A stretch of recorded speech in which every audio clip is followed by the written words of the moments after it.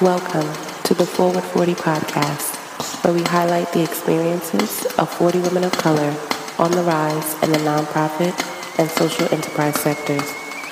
This is an ode to our foremothers, a healing circle of our unique experiences, and a bridge of insight and wisdom across generations.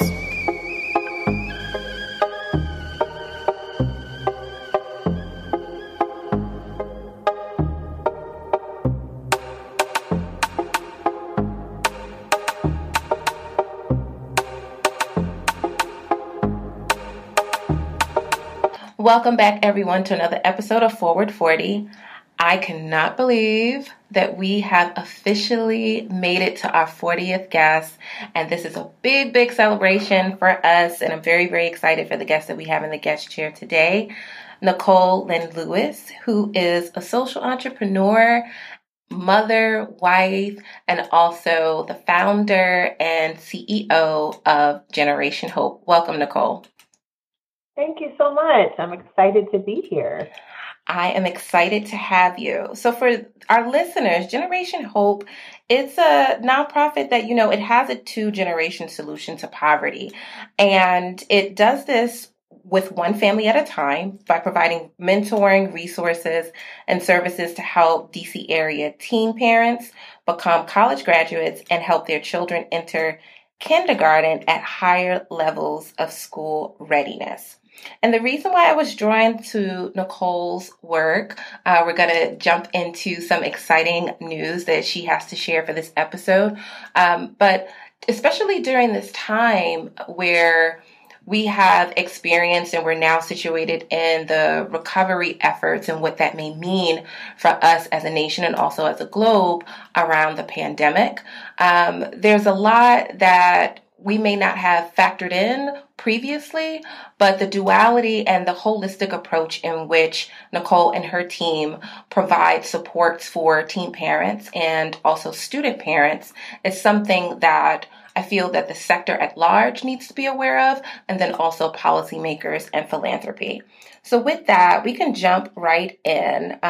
Nicole, Generation Hope, it was born, pun intended there, in 2010. And the organization is very much tied to your personal experience. As you put it to me, it was clear to me that it needed to exist. What was the moment for you that you said, okay, this is what I have to do. I have to start this organization. And what kept you in the building process to see it through to what it is today? Yeah. So I think Generation Hope really came to be at a crossroads for me personally and professionally. I was, newly married. My husband and I had 2 daughters, a 10-year-old and a 10-month-old. And I had been consulting for a couple of years with a national nonprofit. And it was about the time that the economy in 2010 had, 2009 was still trying to recover from kind of the chaos. And I had my consulting contract had ended with that nonprofit. And, my husband and I were having kind of this come to Jesus conversation about, how are we going to pay the bills? And we've got, 2 mouths to feed, 4 mouths to feed, what are we going to do? And he really, he said to me, what do you feel like God is calling you to do? And it was a real invitation for me to think big and to kind of dream about, exactly that, what could be next for me and what did I really feel from a life purpose standpoint was next for me. And at the same time, I had lived the mission of Generation Hope. I had been a teen mom in college myself. And that experience, I came out of, college really wanting to give back. And so over the past few years, I had this nagging feeling that, I really wanted to do something to help other young parents become college graduates and be successful. And something that really stuck with me was where there were 2 things. One was that there was no organization in the DC area that was helping teen parents become college graduates, very few across the country. And a statistic that kind of fueled my fire was that less than 2% of teen moms get a degree before age 30. Wow. And so, it was a moment for me to say, I've been really, bothered by the gap in services for young families. And at the same time, the statistics that are so dismal for this population. And here was an opportunity for me to think about what could I do? And those two things really came together. I prayed about it that night and woke up the next morning and wrote the business plan for Generation Hope. And it felt very organic. It kind of flowed very easily. It's when you have the lived experience that you can bring to the table when you're creating social solutions. I think it creates an authenticity that is really wonderful in terms of designing programming. And so that really, it really came very freely in that way. And I think, what kept me focused on building it each day, and it really literally building it brick by brick, because I didn't have, seed funding. Bill Gates was not at my door saying, here's a check to get it started. I think what kept me building it was just wanting to, knowing that it needed to exist and feeling like if I didn't do it, then who else was going to do it? And also that there was, there were people out there who needed this to exist. And that was really a big motivation. And it continues to be a motivation for me today. Wow. Thank you so much. And thank you for just blessing me with, so for those that are listening right now, like there was a slight delay even in this session right now. And now I received chills as Nicole was sharing that, just from her testimony of really looking deeper, praying about it, and really responding in a place of recovery, right? Like the economy was at a big pivotal juncture about a decade ago, right? And here we are situated right now where a lot of people are being forced to question their purpose. What could they be doing with their lives, because what they were dependent on may no longer exist anymore. So thank you again, Nicole, for just sharing that, because it truly blessed me that we're having such a timely discussion about this. Thank you. And, there's a stigma that is associated, despite, what the media, for example, like the show Teen Moms or whatever, there still is a stigma that is associated with teen pregnancy, and specifically for young Black mothers. And I'll even extend to fathers. How have you managed to create support and build champions around your mission and your work in spite of that? And as you were growing as a leader and knowing that this work is so closely tied to your lived experience, what toll, if any, did it take on you as a social entrepreneur and a nonprofit leader?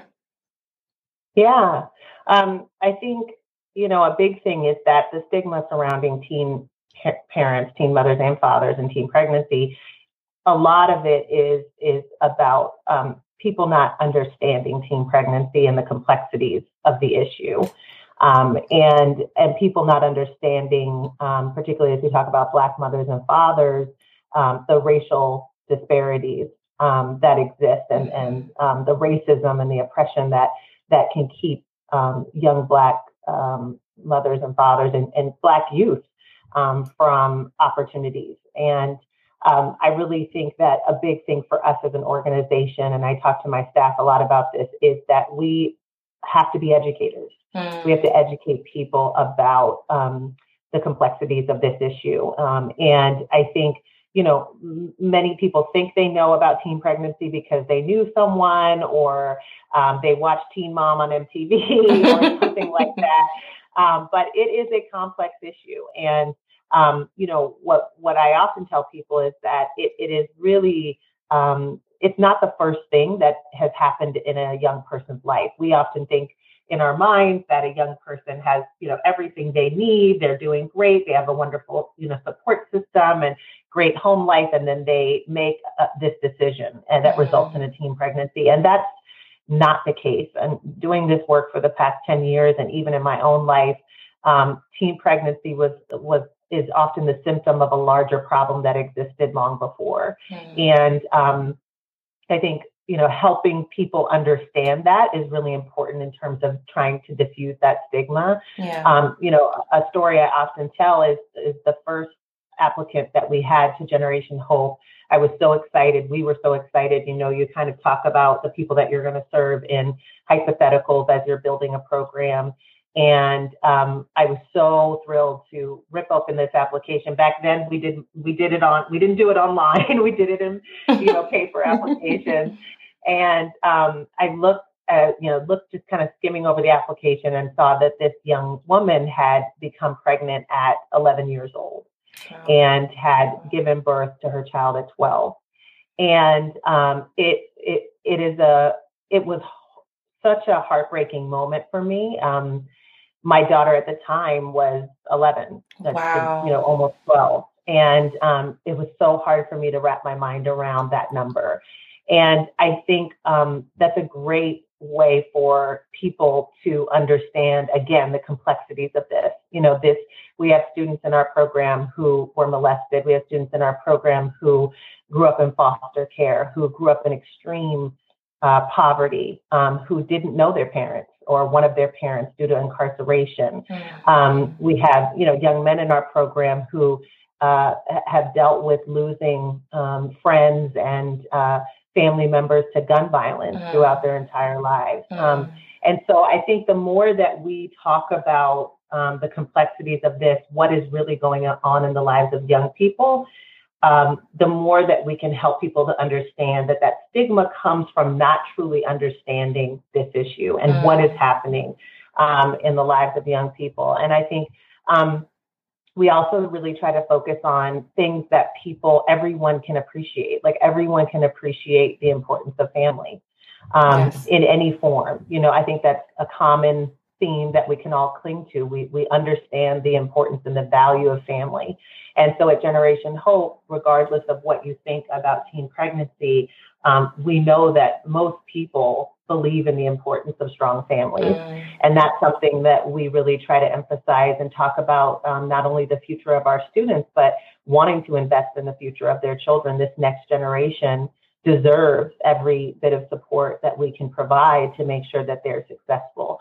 So really helping people to latch on to those things that all of us care about and believe are important has been really integral in inspiring champions for the work that we do.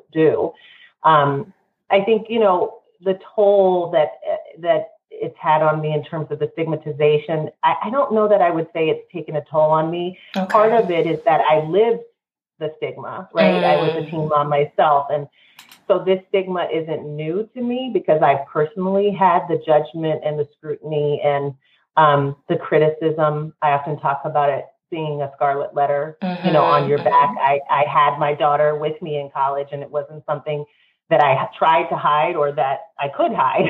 So I think the fact that I have personally lived that stigmatization, it has helped me develop a tough skin as I do this work. It's not easy, but I think it has helped me as a nonprofit leader. Wow. And I like how you're in the position of an educator, right? So it's not just you're providing programming and services, but you're in the educational space as well. And I know that those that are saw themselves as traditional teachers, even now, like in this moment, they're even finding that they're playing the role of social worker, and also crisis management, as it relates to their students. So I appreciate that you're, as a nonprofit leader and as an executive, that you're also saying that is a role that the sector plays, but then also your organization plays for the constituents of Generation Hope. Yeah, that's awesome.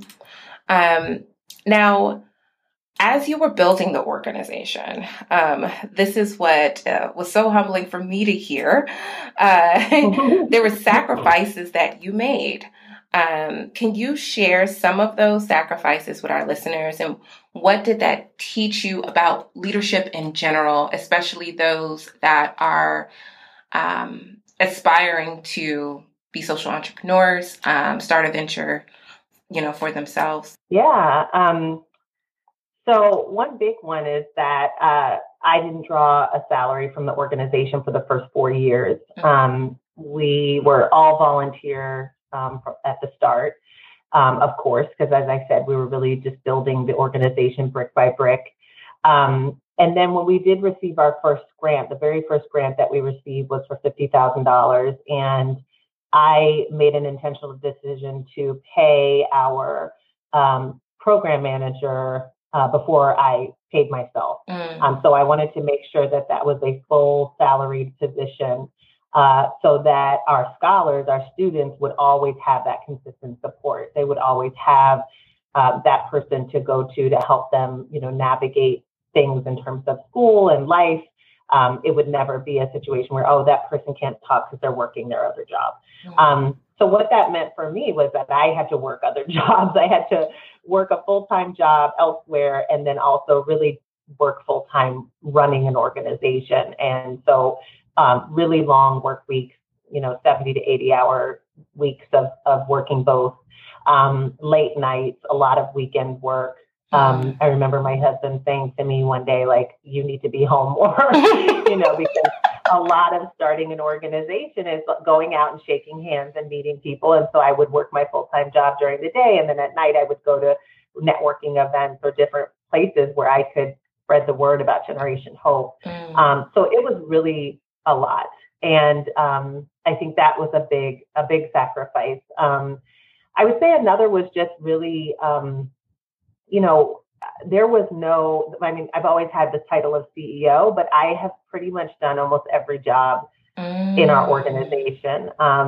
And that's because in the beginning, you kind of roll up your sleeves and you do what needs to get done. Yes. And I think it was really good for me to, one, understand the perspectives of everybody kind of working at Generation Hope to understand the nuances of their job, but also, really to understand the importance of that, like, hierarchy is so not important. You know what I mean? And I think that is how we've built the organization. And that's a real, without it being a stated value, it is a real value at Generation Hope where, some days I might have to chip in and help load a truck, or, some days if a team member is having a challenge, I might hop on the phone with them and help them crunch some numbers. And so I think in terms of leadership, it really, taught me a lot about what true leadership is. And it's not your title. It's not all the accolades that sometimes come with being a CEO. It's, can you inspire a team? Can you build a team? And can you help a team reach, these ambitious goals that you have? And I think those are the most important things that I learned in the process of growing the organization. Wow. Can you inspire? Can you build? And then can you help that team reach the goals? I love it. I love it. I love it. And I am so one that appreciates, you even speaking to the distinction between holding a title and leadership, because they are different. It's great when you're able to maybe have the accolades and the title and all of that, the credentials that come with it, but it's really like the heart of the leader that really, really matters. So thank you. Yeah. I learned from you, like, there's a distinction between teen parents and student parents. So if you can break that down for us, that'll be great. What have you witnessed in terms of like the evolution around the discourse around, student parenting and teen parents? Mm-hmm. So student parents, I would describe that group as almost an umbrella group. And under the umbrella of student parents would be, it could be parents, of any age. It could be a homemaker who has decided after her children are grown and off to college themselves or working themselves to go back to college or to go to college and start school. She may be in her, 50s. It could be a veteran, a military family where you have, a spouse who is in the military and their partner who is not and kind of travels and is raising a family and also going to school to get their post-secondary credential. So it's a big umbrella group of folks. Obviously encompasses both mothers and fathers. And teen parents is a subset of that group. And those would be individuals who have had a child at 19 or younger. And in our program, we accept them into our program up to age 25 or younger. So they can be 25 years old or younger at the time that they apply to our program. Now, they can stay in our program typically for up to 6 years if they need to. So we do support, parents who are, late 20s, 30s, for example, and in our program, but that they have had a child at age 19 or younger. So it is a distinction of the student parent group that they had a child young and that they are, within that teen to 19 to, 20s kind of age range. And they're pursuing their college degree. Got it. And I think, for us, what we've witnessed in terms of how the evolution of the discourse of these two populations is that, when I started Generation Hope, very few people were talking about parenting college students or student parents.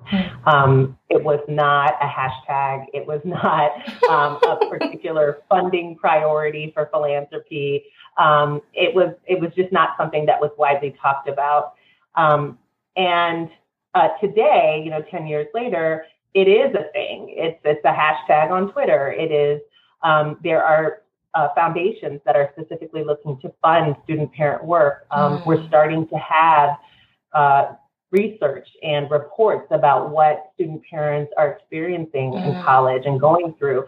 And there's a ton of work to do. A lot of people, even those who are working in higher ed, still don't know enough about student parents and are not talking enough about this group. But again, there has been this growth and this momentum in a positive direction. I think for teen parents, when I started Generation Hope, the discussion around teen parents was very negative, very stigmatized. It was, something that was talked about because, again, you did have it in the media. You had, there was this national discussion about teen pregnancy, but it was very negative, and that was kind of what dominated the conversation. Fast forward 10 years, and we're pretty much still in the same place where it is really a negative connotation when you mention the words teen, the words teen parents or teen pregnancy, highly stigmatized, very negative. It is wrapped up in a ton of biases about race and gender and, all sorts of things. And that has been an interesting kind of evolution or lack of evolution to watch. And I think, again, we have a lot of work to do to get to a better place with that conversation. Yes. And thank you for pointing out, there's so many layers and it is a intersectional issue.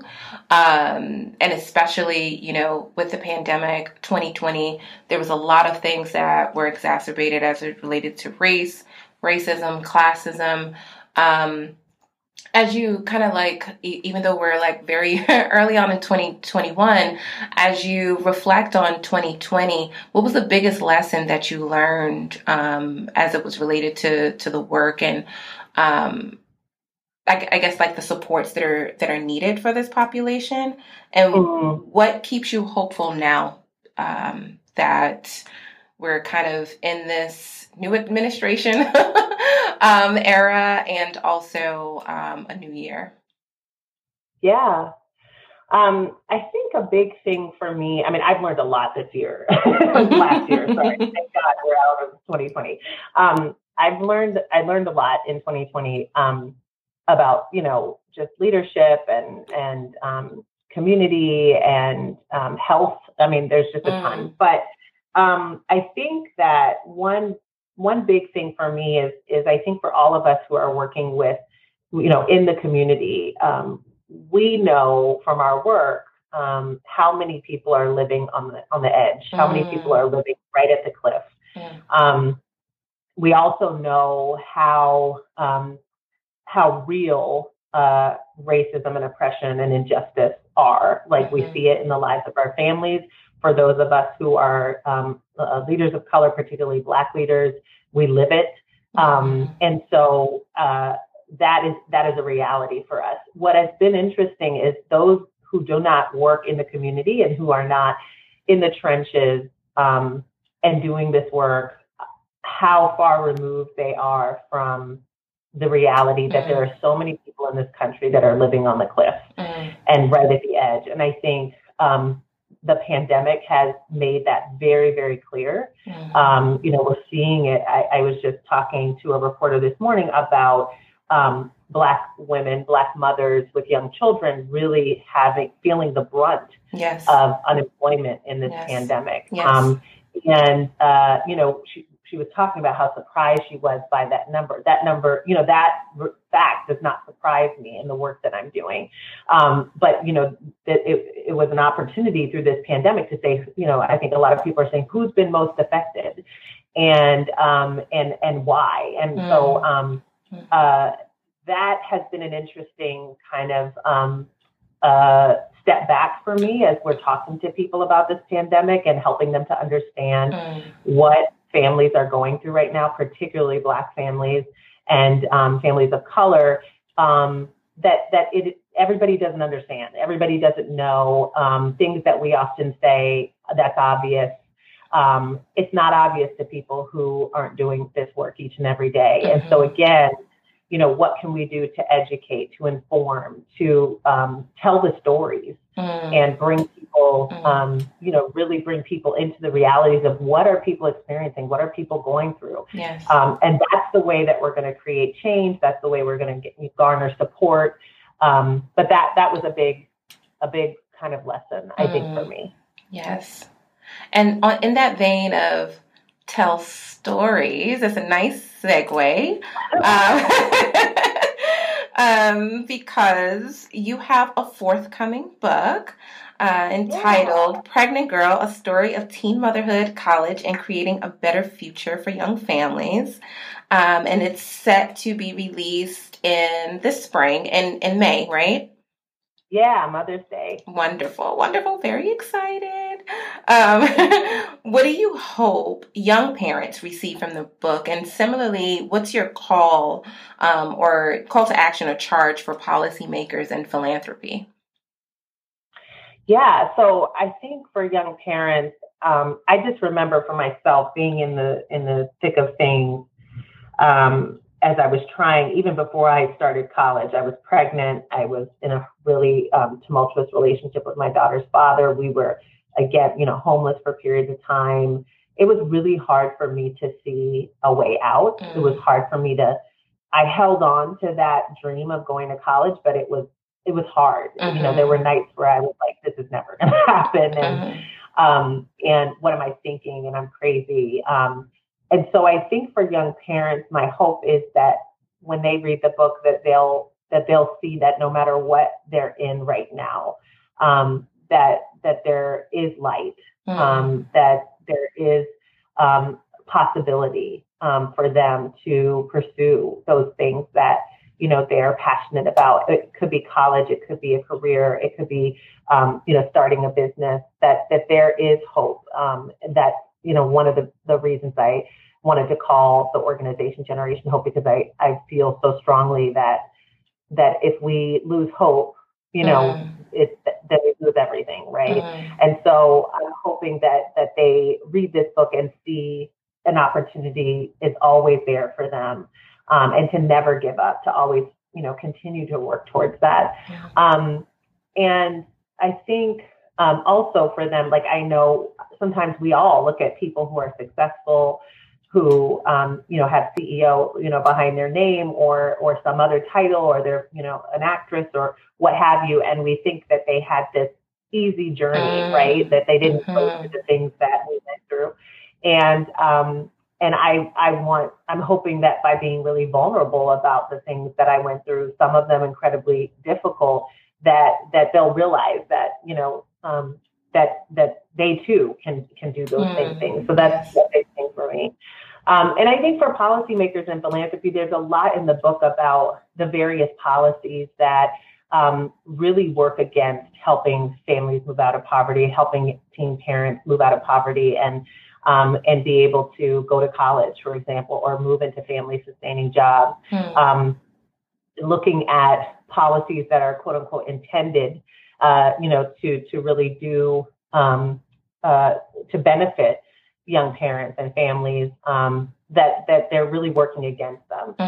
So a great example would be, looking at, I talk in the book about the welfare reform that happened to get us to TANF that we have today, right? And really this emphasis on, tying benefits to working, incentivizing families because they felt that, particularly Black moms were mooching off of the system, but looking at the nuances of that legislation and really understanding here are the ways that, unless you provide all of these additional supports, access to affordable childcare, health benefits, real family sustaining wages, or tying, allowing time in class to count towards your work requirements, then we're not helping families. We're not helping them get to that next level.